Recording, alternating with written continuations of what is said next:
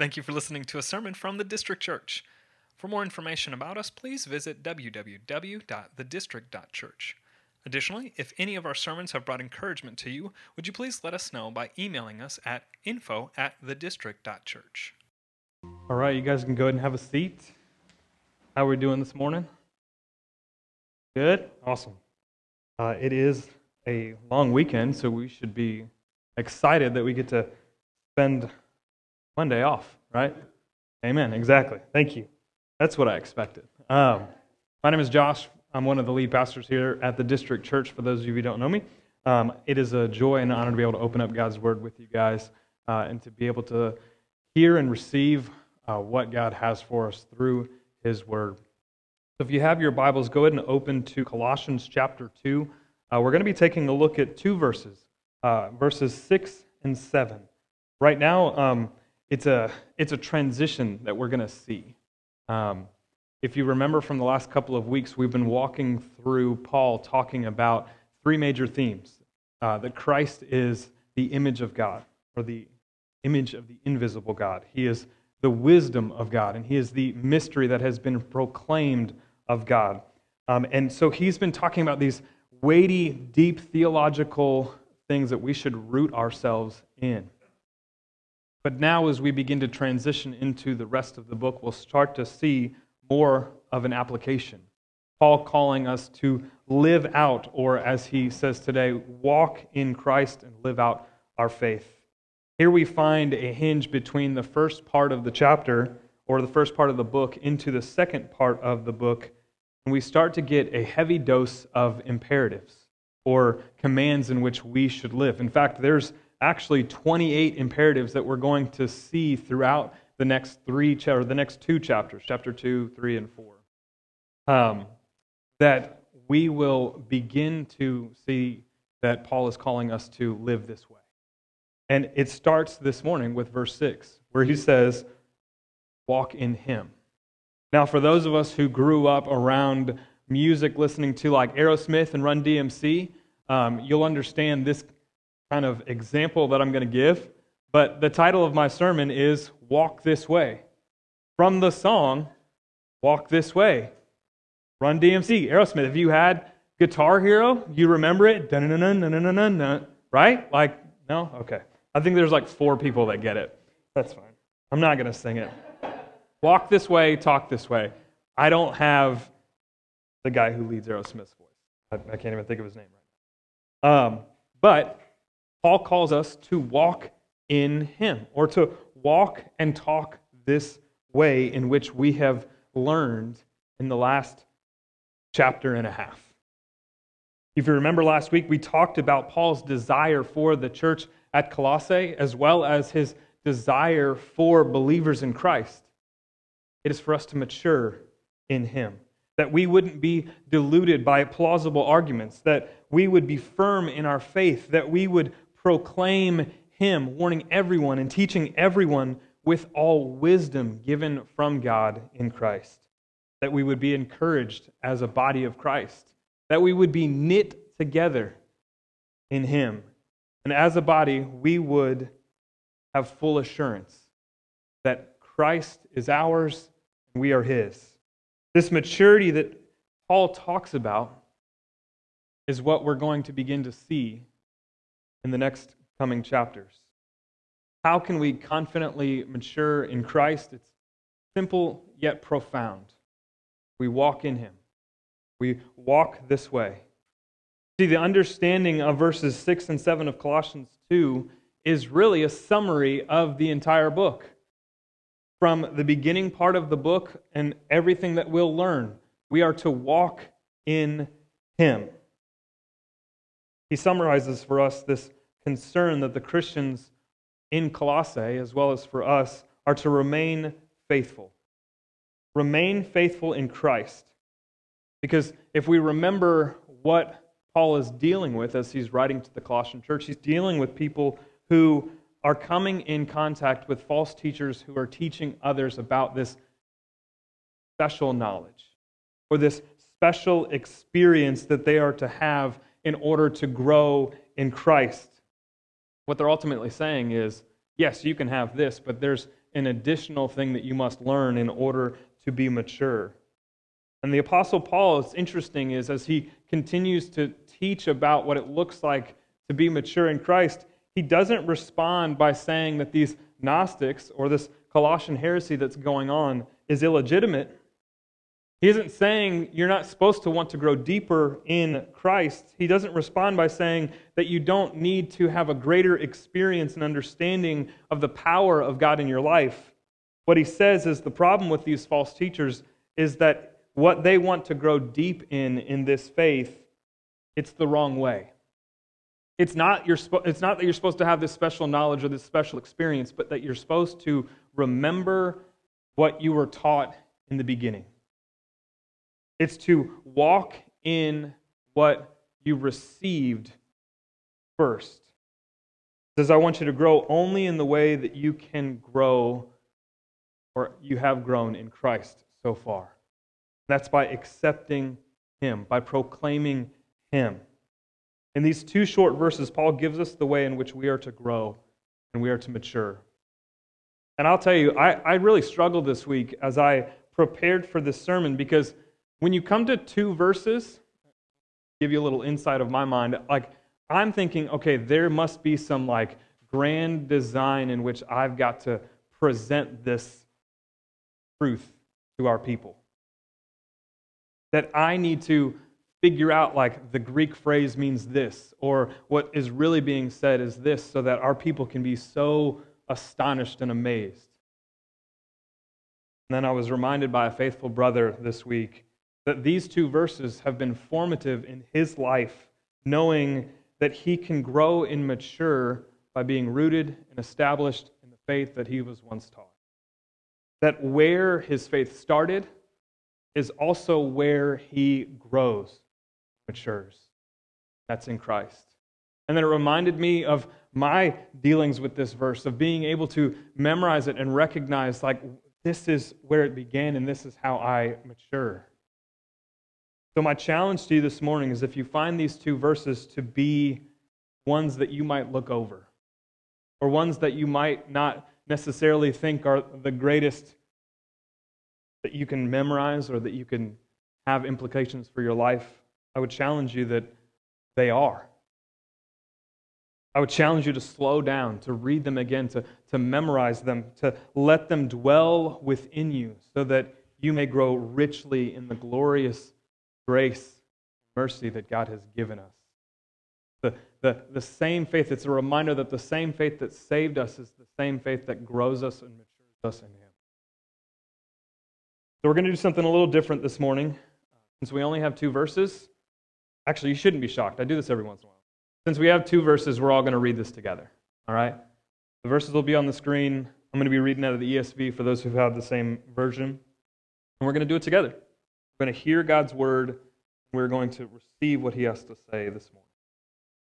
Starting in verse 6, Paul writes, Therefore, as you have received Jesus the Lord, so walk in Him, rooted and built up in Him, and established in the faith, just as you were taught, abounding. Beautiful. Let's go to the Word. Let's go to the Lord and ask Him to bless. Lord, thank You for Your grace. Thank You for the mercy that You've shown to us. Thank You that it is not something that we need to grow away from, but that it is the same thing that sustains us, that matures us, that saves us. We keep coming back to growing deeper in this truth. Christ has died for our sins, that He has reconciled us back to You. Now we are sons and daughters of Yours. We are adopted in because of what Christ has done for us. Help us to remember that. Help us to grow in that. Help us to never look past that. To be in awe and amazed that You save sinners like us. Grow us this morning. For it's in Your Son. In the great book, The Glorious Intruder, Joni Eareckson Tada writes about the mythical stand-still Christian. She compares it to other make-believe figures like goblins and unicorns and mermaids. Tata goes on to explain Christians are either growing in the Lord or they're going backwards. That doesn't leave much room in between. It's like true love. It either grows or it begins to die. Love simply can't stand still, and neither can our walk with Christ. Shifting metaphor, she concludes this thought by saying, to put it in another way, the Christian's transmission is equipped with only 2 gears, drive and reverse. There's no such thing as neutral, no such thing as putting it in park. So here's the question that I have for us this morning. Are we walking? Are we walking this way? Are we talking this way? Are we moving and growing? Or as Paul says, are we maturing in Christ? Now, I don't want you to hear me this morning talking about a speed, right? The Christian life is not a race. It's a marathon. And maturing in Christ should simply look like a habitual, persevering, continually progressing in the faith. So are you walking in Christ? If your answer is no, or maybe your answer is maybe this morning, great. These 2 verses are for you.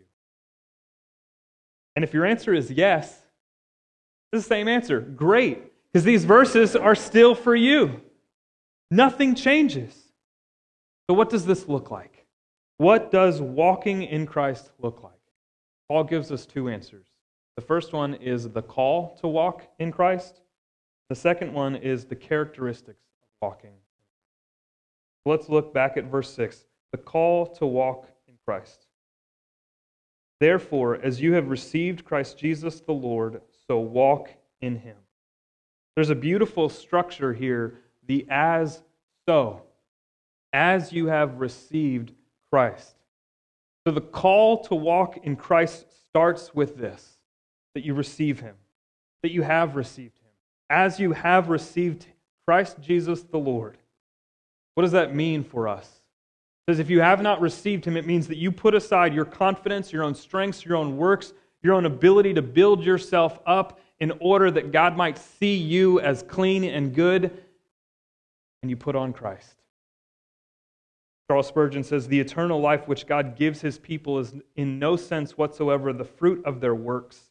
It is the gift of God. As the earth drinks in the rain, as the sea receives the streams, as night accepts light from the stars, so we give nothing and partake freely of the grace of God. The receiving that we see here is not just I'm praying a prayer and then I can walk away from that prayer and do whatever I please. The receiving is a commitment to the apostolic teachings of Christ from the Old Testament and the New, and understanding his significance as Lord. What we teach often, right? This is the Christian story. That God has revealed himself through the person and work of Jesus Christ, his character, his nature, his love. All of who God is seen in Christ. And so we continue to grow and mature in him. Martin Luther goes on to say it ought to be the primary goal of every Christian to put aside confidence and works and grow stronger in the belief that we are saved by faith alone. Through this faith, the Christian should increase in knowledge not of works, but of Christ Jesus and the benefits of his death and his resurrection. The benefits of his death and his resurrection, that we are now seen as clean, as adopted sons and daughters of God, that we have union with Christ. So that's the first thing. The second thing in the call to walk in Christ is to acknowledge Christ Jesus as Lord. Notice the words that Paul uses to describe Jesus. It's to give instruction about what it means to live and to walk in him. Paul calls him Christ Jesus the Lord. And it's important to understand these 3 words here. Because Christ means the Messiah, the one who has come to save his people. But Jesus, whose very name Paul uses, is to help us be reminded that this Savior, God the Son, came to rescue sinners. And then Lord. As Paul uses the word Lord, he is reminding us that Jesus is no merely good teacher or good man or good prophet. As C.S. Lewis says, you can't believe that he's a good teacher or a good prophet. He's either a lunatic, a liar, or he is Lord, and you have to worship him as such. He's not merely a good example. He's not even merely a Savior. He is the Savior because he is the Lord. He is God. He is ruler over all things, all people. And as you have received Christ Jesus the Lord, so walk in him. This is the basic confession or baptismal verbiage that the early church would use. That I have received Christ Jesus as Lord, and then they would be baptized. This is the creed of the early church in the New Testament. So, this is who we are receiving. And then, the call to walk in Christ includes a walk. It includes the progress. It's that so part of that structure. As you have received Christ Jesus the Lord, so walk in him. And what Paul is trying to show us even in this structure is, as you've received Christ Jesus the Lord for salvation, walk in the same Christ as you go. Your faith doesn't become different as you've become a Christian. How you've started is how you also grow.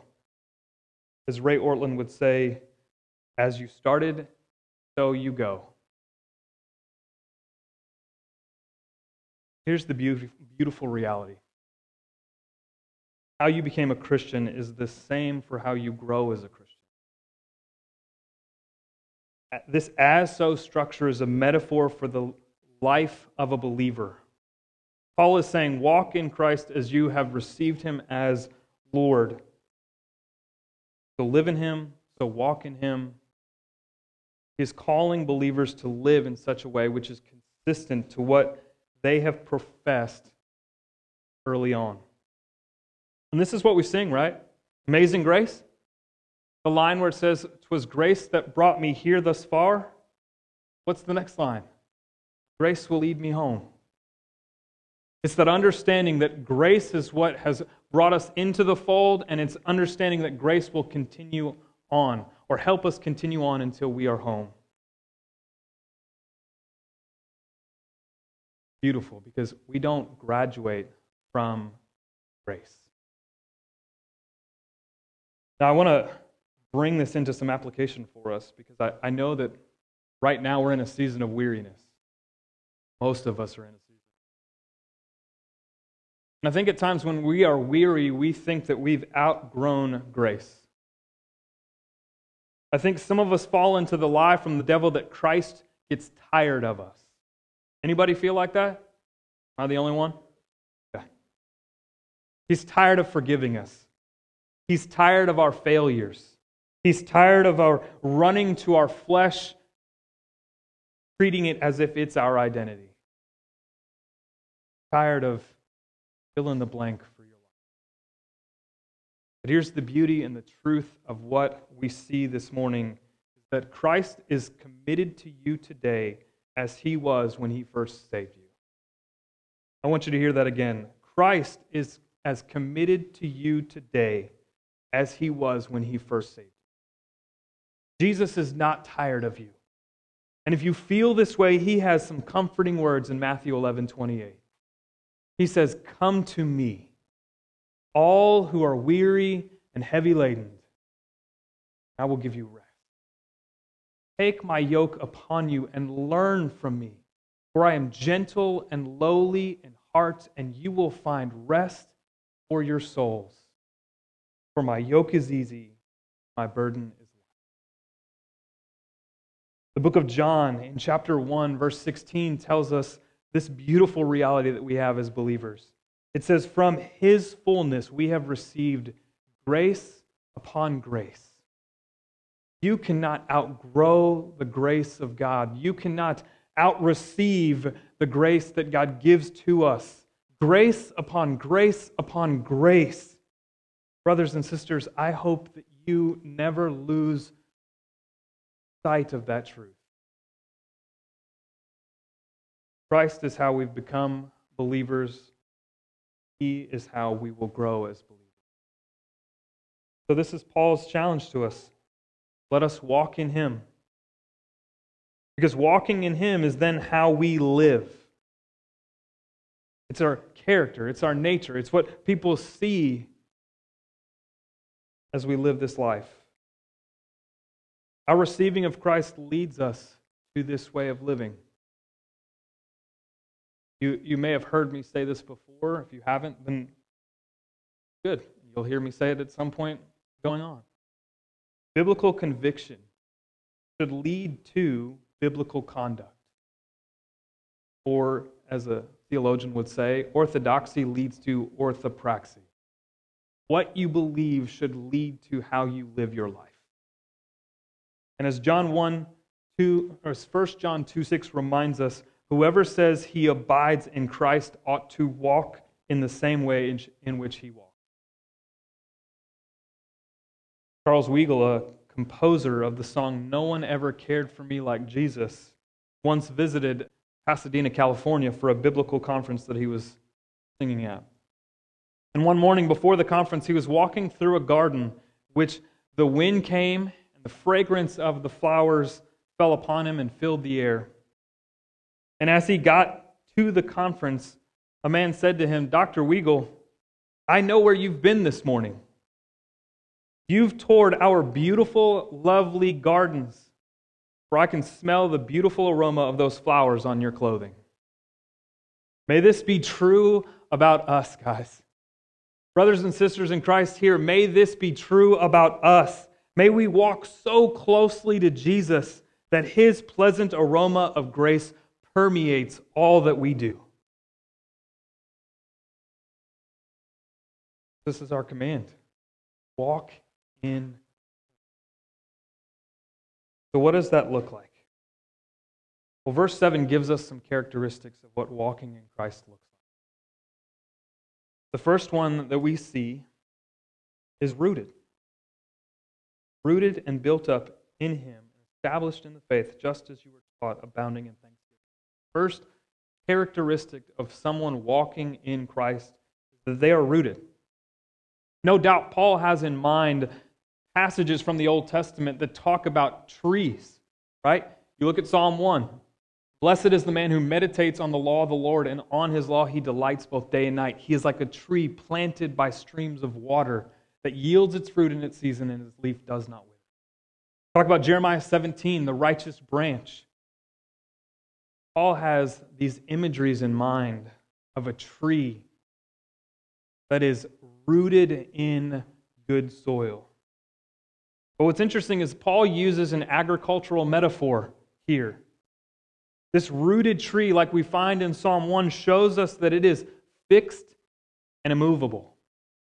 So when the wind comes, the storm comes, that tree is not getting knocked over because its roots are deep. Its roots are drawing life and strength and nourishment from the soil. And the verb that we find here in this verse, rooted, is written in such a way that emphasizes a completed act. But even in that completed act, it has connotations of an ongoing progress. Oh, I love the Greek. Very interesting. I don't think we could use words like that. But that's just a side note. But this is our union with Christ, right? This is justification for those theology nerds that want to know what this word would mean. Justification, that we are justified in God's sight because of what Christ has done for us through His blood, through His resurrection. It is a once for all salvation. Our spiritual position with Him. And now we can identify with Him, we get to participate with Him, and we are incorporated with Him. This is our union with Christ. And it is in Him that we find source of life, that we draw strength, that we continue to grow and mature. But the second characteristic that we find is the believer is built up. So as we are rooted in Christ, we are built up in Him. Paul shifts from the agricultural metaphor to a construction metaphor. You see, the verb in this first part of this verse, rooted, is in that perfect tense, once for all, right? It's a completed process with progress happening. But the verb here, being built up, is in the present tense, meaning it's a continual process. So both of those have this understanding that, yes, you are rooted, you are saved, but there's a continual process from that salvation. This is what we would call sanctification, or being made in the image of Christ, being continually made holy as you walk in Him.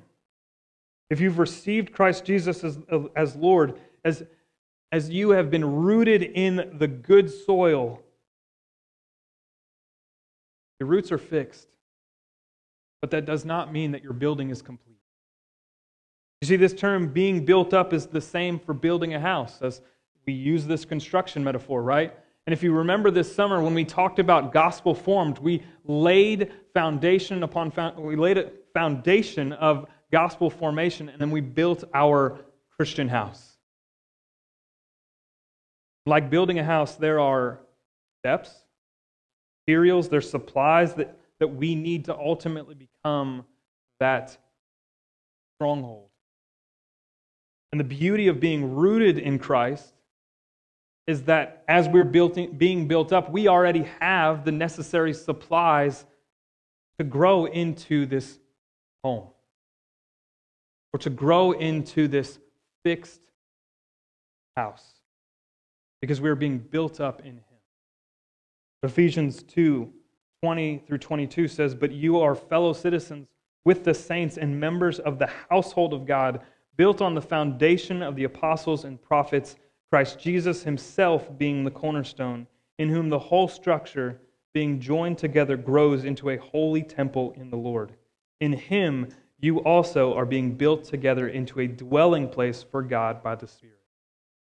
So not only are you rooted, fixed, once for all justified, but in that truth, you're also being sanctified. You're being made into the image of Christ. And together, these two participle metaphors emphasize that believers can live their lives that exemplify two things. As they live under the lordship of Christ and remaining firmly attached to the vine, they are rooted in Him, as we see in John 15:5, and they are continually growing to look like Him, as we see in 1 Peter 2:5 through 8. As Matthew Henry writes, "If we live in Him, we shall be rooted in Him. And the more firmly we are rooted in Him, the more intimately we shall live in Him and grow in Him." So the second characteristic that we see of someone walking in Christ is that they are being built up. There's progress in their life that is rooted in Him. The third one we see is that they are established in the faith. And so Paul, what's interesting here is he goes from an agricultural metaphor to a construction metaphor to now an economic metaphor. And he says, by sticking to our roots and being built up in Christ, we will be established in our faith. This word established means to confirm or guarantee. It was used in the markets for the validity of a purchase. And Paul uses it here to say that if you need assurance of your faith, walk in Christ. To make sure of your profession and to know that you are a genuine believer, walk in Christ.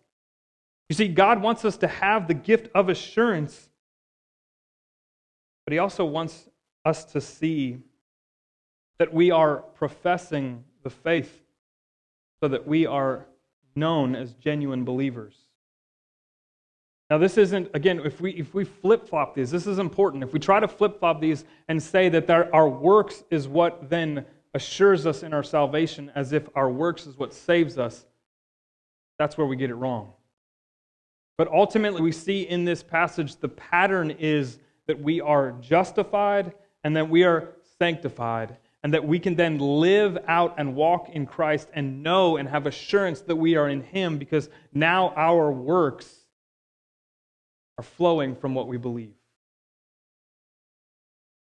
Like James talks about, faith without works is dead. Right? So our faith is what's showing or helping us live in such a way that we are obedient to the commands of God, and that obedience then shows that we are in Him. Circular pattern that continues to help mature and grow us and give us assurance.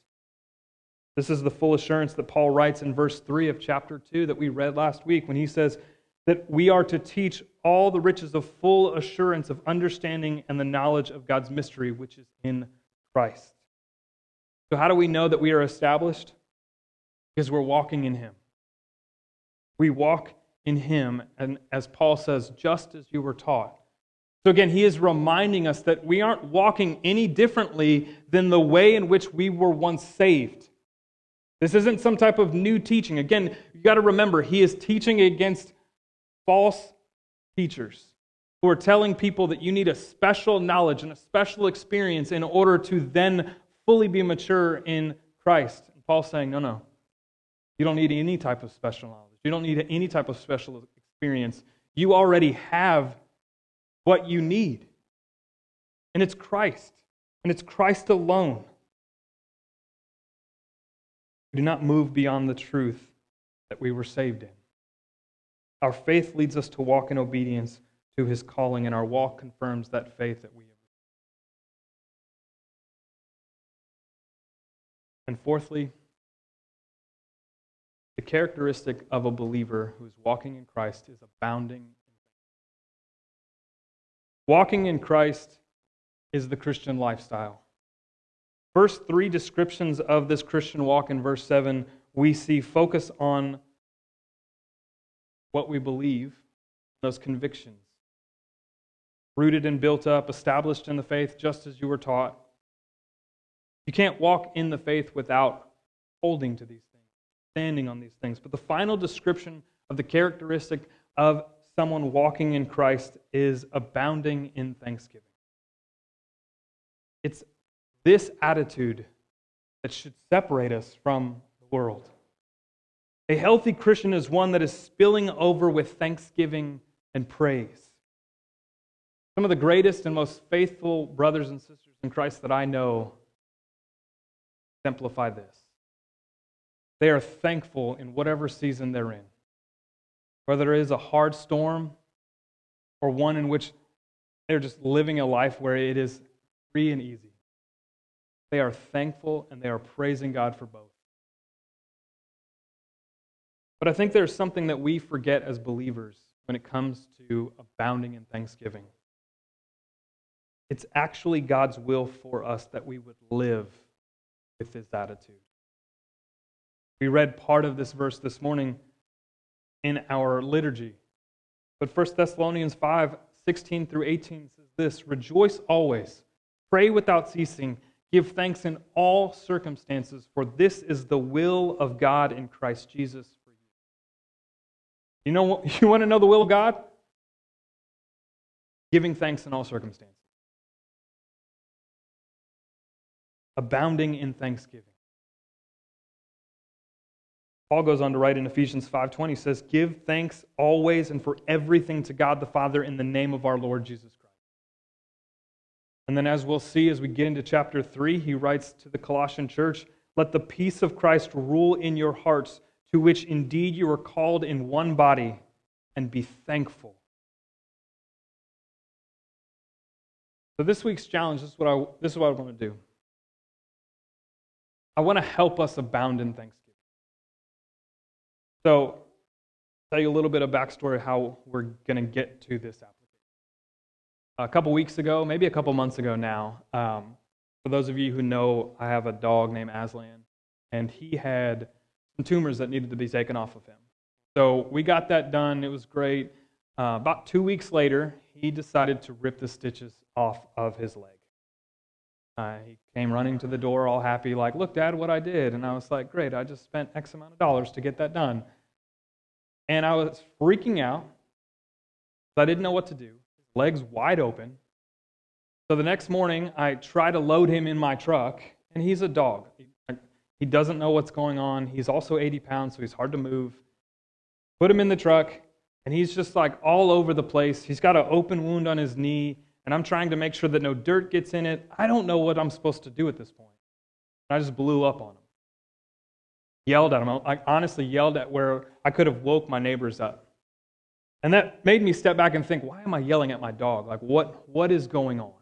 There's frustration underlying that is being revealed in the moment here. So, and I would tell everyone to do this if you get into a moment like this. I sought counseling. Started going to counseling and started to realize there were other roots that were being planted in frustration and other things that I was holding on to as idols. And one of the verses that my counselor told me to memorize is this verse: and to abound in thanksgiving. And so what he did, a part of my homework, was to create a gratitude journal. So this is my challenge to you guys this week. Create a gratitude journal. And it looks like this. Those of you who are online, I don't think we can zoom in that well. So it looks like this. You have gratitude, you have a prayer, right? And so what you would do is at the end or the beginning of the day of remembering the night before, you write one thing that you are thankful for. And then in the next box, you have a prayer request. So at that time when I started, my prayer was, Lord, reveal to me where my frustrations are so that I can give them to you. And by God's grace, I've walked through that. And I understood and was able to uproot some idols that were leading to frustrations. But the biggest key component in me getting there was thanksgiving. Every night sitting and writing one thing that I was thankful for. Whether it was beating Dwayne in Madden 64 or it does happen, but or whether it was being able to see my family, whatever it might be. Use small things of playing golf with Alec and Dwayne. Even though I get frustrated, it's still fun to get out there. These are things that bring me joy, and I'm thankful that God would allow me to do them. And I started to see them as graces in my life. That helped me look at the character of God differently.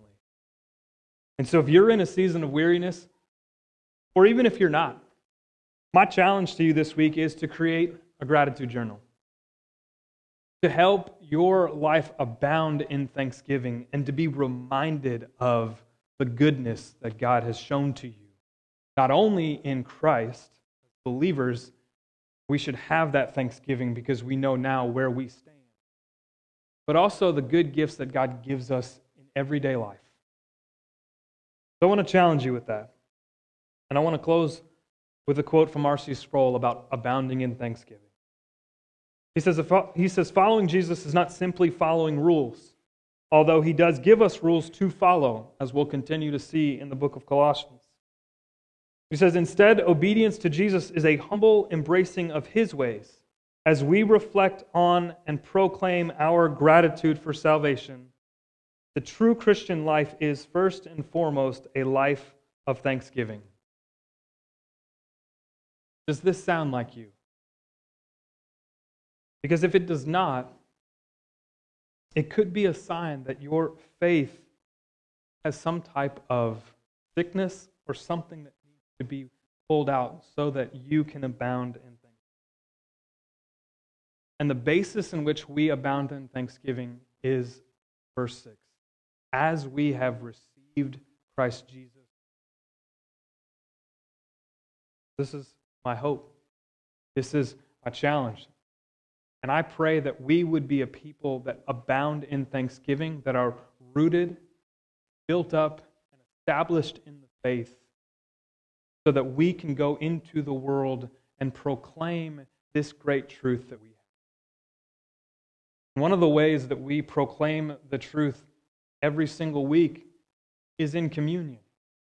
So I'm going to have the band come up. We're going to start to close our gathering this morning by being reminded of the reality that we are in as believers. That we have received Christ Jesus as Lord through his death and his resurrection. And communion is that reminder that this is who we are in him.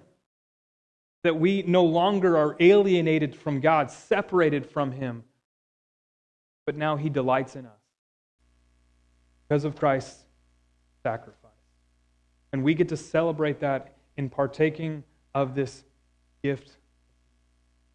So when you drink and you take this bread, think of what Christ has done for you.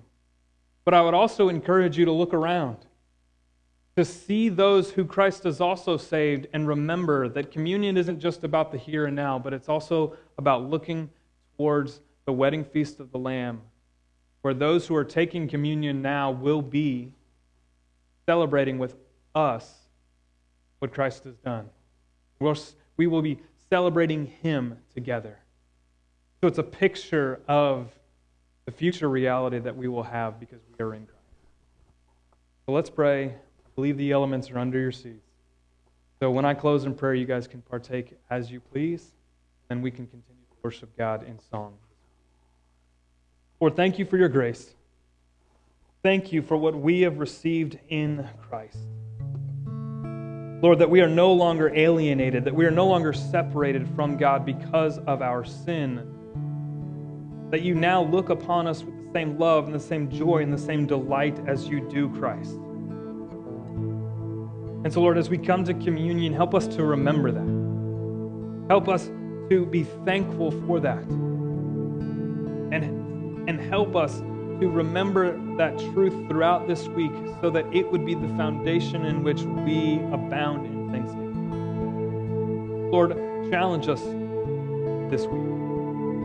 We should be the most thankful people here on earth because of what you have done for us. Help us to remember that. Help us to live that out for your glory and our joy. In Jesus' name. Thank you for listening to a sermon from the District Church. For more information about us, please visit www.thedistrict.church. Additionally, if any of our sermons have brought encouragement to you, would you please let us know by emailing us at info@thedistrict.church.